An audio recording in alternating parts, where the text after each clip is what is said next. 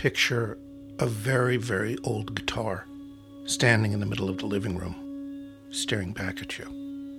You had a really hard time getting it here.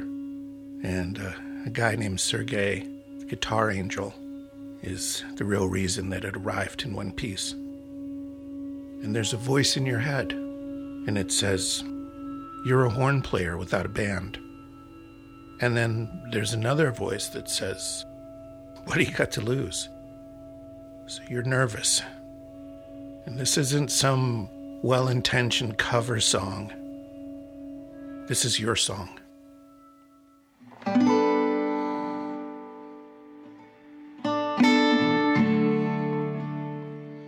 So I have an album coming out soon. It's my first album, and it's called Heaven Get Behind Me. In came the goldfish. And this is the story behind it. With black, black mud. I'm Marco, and you're listening to Songbird. You're standing in the door. All right, so we're going to talk about the songwriting process and the recording process and music and technology and screwing things up and figuring out how to fix the things you screwed up and just sort of how you live through the process of putting your shit out there and not following an easy formula, really trying to make something from scratch and what that means. I had a child.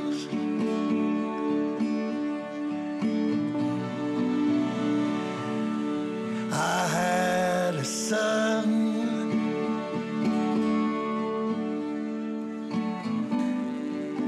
So in the first season of this podcast, we're going to listen to each track from Heaven Get Behind Me in sequence. So it's going to be one episode per song. We're going to have demos, total dirty laundry, letting it all hang out to dry, and yeah, we're going to have the mastered finished tracks too. All right, so why is this podcast called Songbird? Well, there's a couple of reasons. There are these black crows in the trees where we live in Moscow, and for some reason they're just like, talking like outside the windows all the time. And there's nothing terribly romantic about them. Basically, they witnessed me writing these songs. They witnessed me recording these songs. And sometimes they're in the background on the recordings. I mean, the microphone really picked them up. In a funny way, I recorded this album with the crows kind of riding shotgun with me. And there's a shitload of Tom Waits quotes about songs are like old cars and old girlfriends or whatever. There's this one he says, and I know I'll say it wrong, but basically he says, songs are like birds. They fly in through the window and you chase them around, and sometimes you just end up with a mouthful of feathers. And, it's a good one.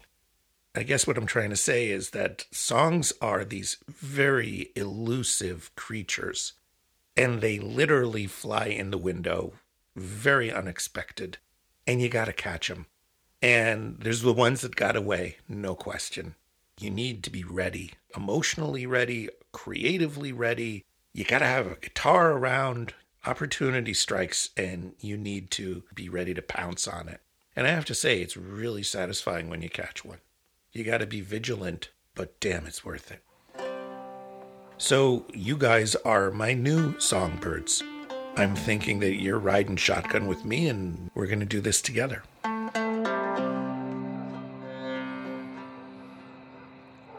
I was a killer, and I'm your brother, and I'm so tired of looking over my shoulder. I'm so tired of looking at you. Here's a sort of a timeline, like a chain of events. I started writing songs, and it was incredibly humbling and humiliating because I couldn't do it, and I sucked. But I said, all right, just don't surrender. So then I'd write another song, and I'd say, yeah, this song sucks. And then I would write another song, and I'd say, it might be something. And then I listen to it the next day and I'm like, nah, actually it sucks. But it reminds me of something that I thought about a long time ago. So it kind of hit that weird memory nerve. So then I take a break and, live my life and cook and work and be a dad and be a husband. And I didn't push it. But I also didn't avoid it. So, it's a dishwasher. You rinse, you repeat, you scrape, you do it again, and then what do you know? You actually wrote a song that doesn't suck. You eventually have a pile of the best songs you could write that you're not embarrassed by. I have complete respect for people who want to make an album of the 8 or 10 or whatever songs that are the best songs they wrote in a certain amount of time, and then they just put it all in one bowl, one container, and they call it an album. That's not how my brain works. My creative strength is sort of writing like a collection of short stories that somehow are much more than the sum of their parts. And they all relate to each other in tiny ways or even large ways. And it's like this sort of atmospheric experience you go into and all this shit happens. And then it's over and you're like, that was something. So that is not just like the 10 best songs I could write. So what happened was I wrote a song called Marfa. And Marfa is track 2 on the album. And, we'll get to that to the Marfa episode. But I wrote Marfa and I was like, holy shit, I actually could make an album now. All right, so the doors opened and I took notice and then I got to work.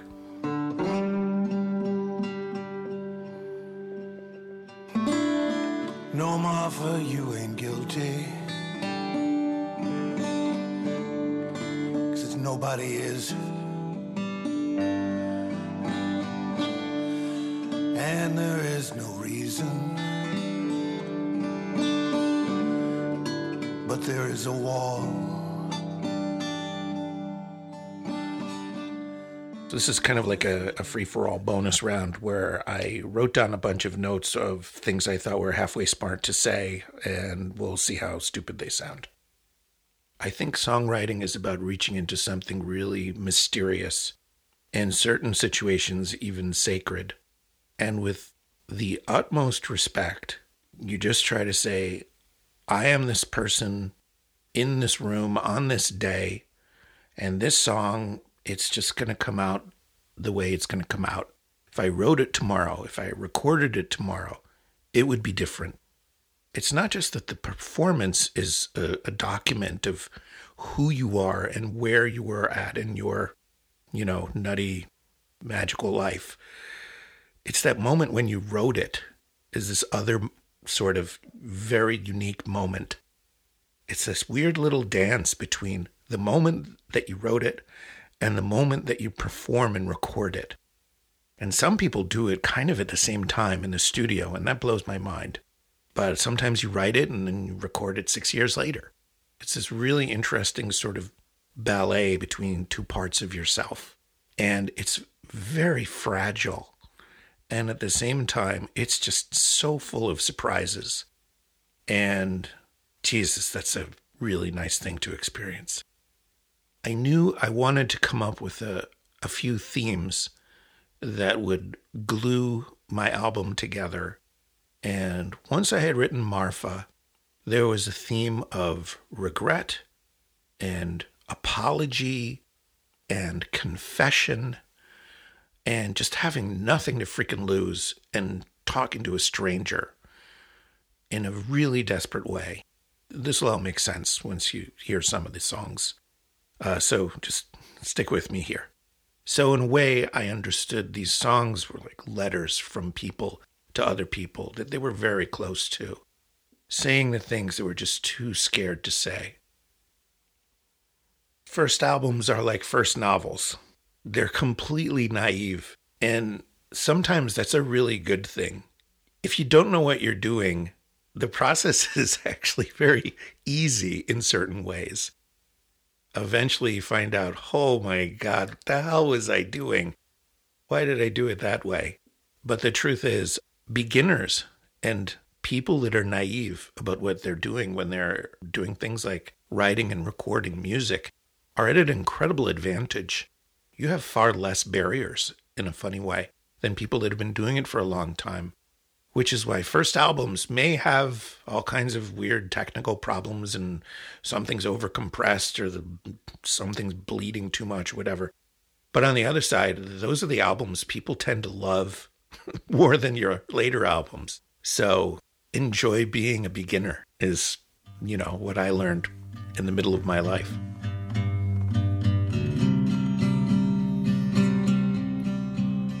Never been to Graceland.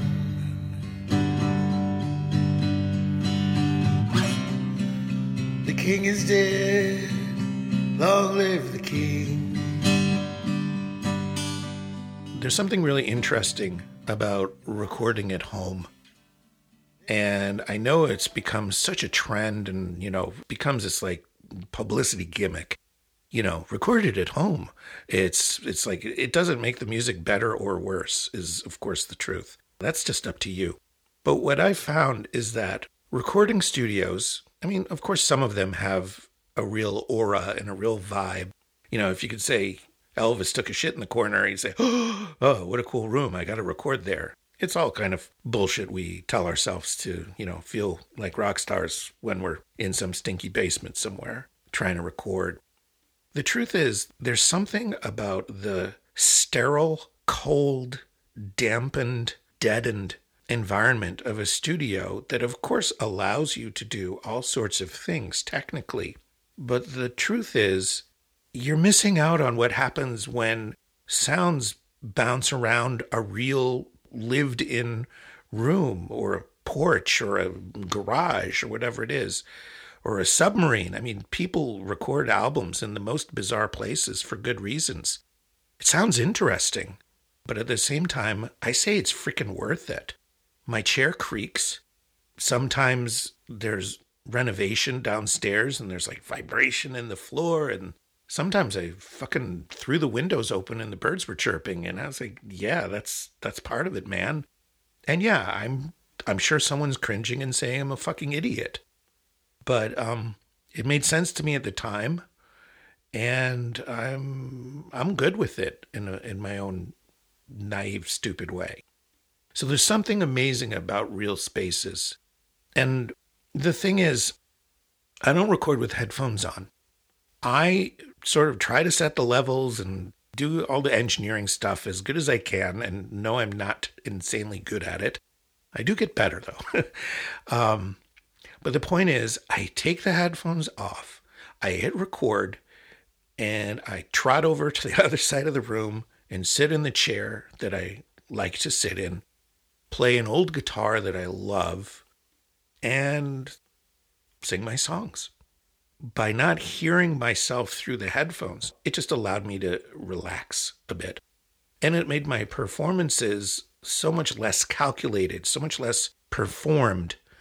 And in a funny way, it was like a field recording. And I kind of started to fall in love with that process. Will I do more albums like that? Incredibly good question. But that's how this one happened. And it felt right. And I want to believe that's one of its strengths.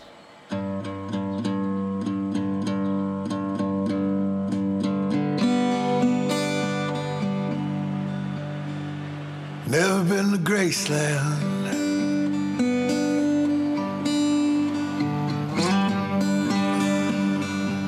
The king is dead, long live the king. Delilah, they can burn my eyes out.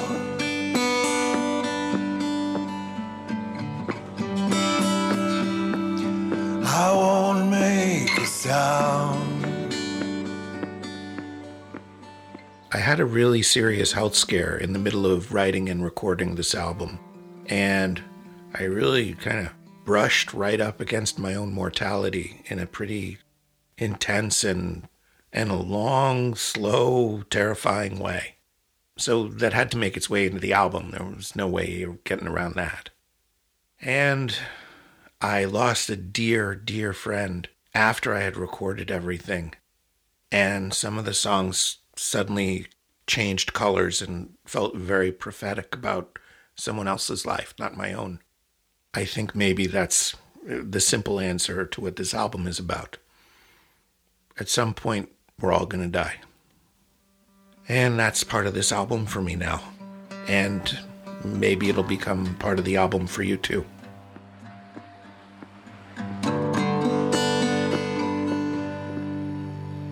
So you asked, what did I learn?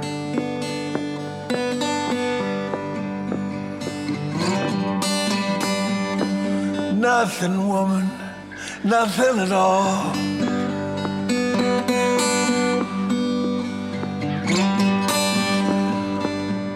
Except the feel of your breath on my neck.